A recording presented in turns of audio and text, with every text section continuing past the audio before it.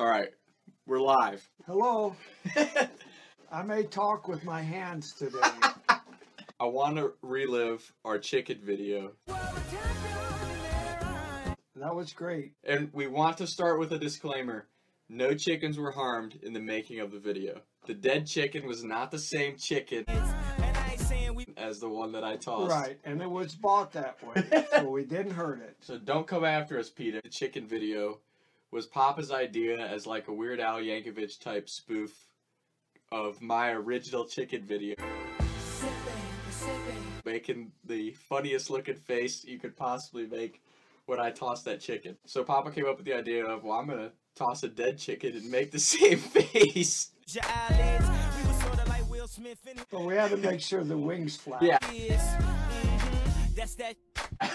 Just when you put your hand up the chicken. It did good. The dead one did really well.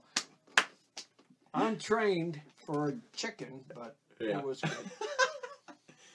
But we have to dive into a pretty hilarious threesome story that Yes. you've been waiting to tell.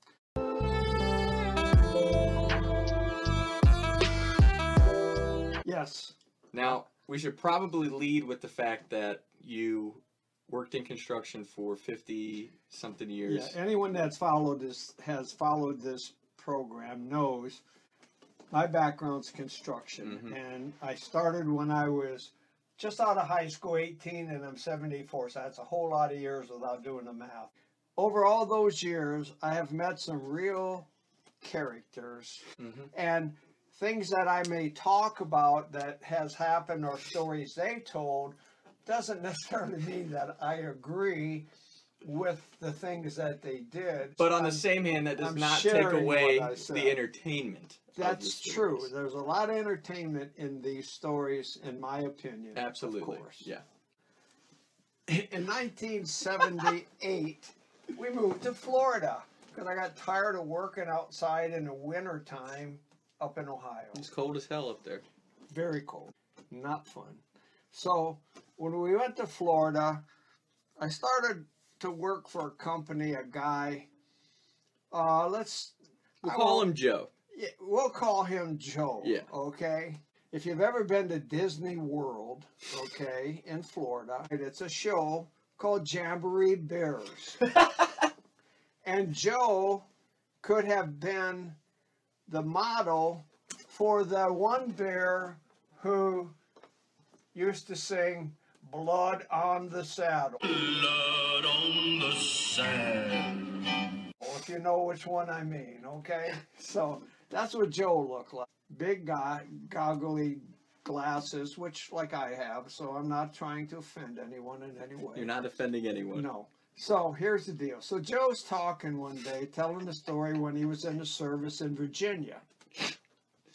And he said he went out to a bar, was having a few beers, and he noticed that there was a couple sitting a table or two away, and the girl kept eyeballing him, okay? And so did her husband. So she came over to him and said to him, "Would you like to dance?" And he said, "Well, what about the guy you're with?" And she said, "Oh, that's just my husband. He don't mind. He don't really like to dance, so he puts me up to dance." So Joe said, "Fine." So they danced quite a few dances in the evening, and the next thing you know, they're all sitting together having a few drinks together, and it's getting kind of late.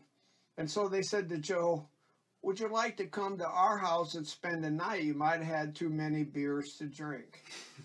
Joe said, "Oh, all right, why not?" So he didn't realize they lived like an hour away.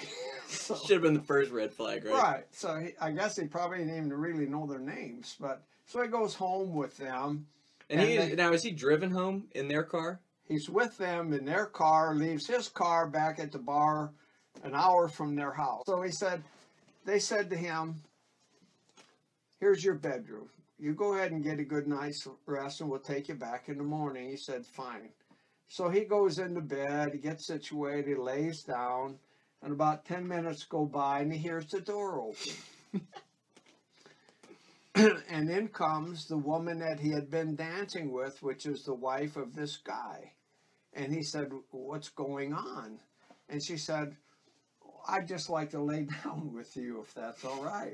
He said, fine by me. So they're laying together, and one thing leads to another thing, and next thing you know, things are happening between the two of them. It's not long after that, while they're doing the thing that happens when two people get together like that, he feels a hand on his scrotum. Okay. And he looks, and her hands are both around him. So he goes, what the hell? And he turns around, and it's her husband grabbing his nuts, hanging on to his scrotum. And he thought that was a little odd, so he kind of said, I'm getting the hell out of here. So he jumps up, and I don't know how he got back to his car. I think he might have hitchhiked in the middle of the night. I don't know. Oh my gosh.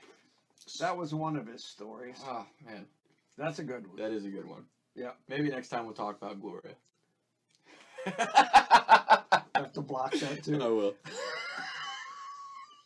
Shots by the lake till I can't even breathe no more. See no more.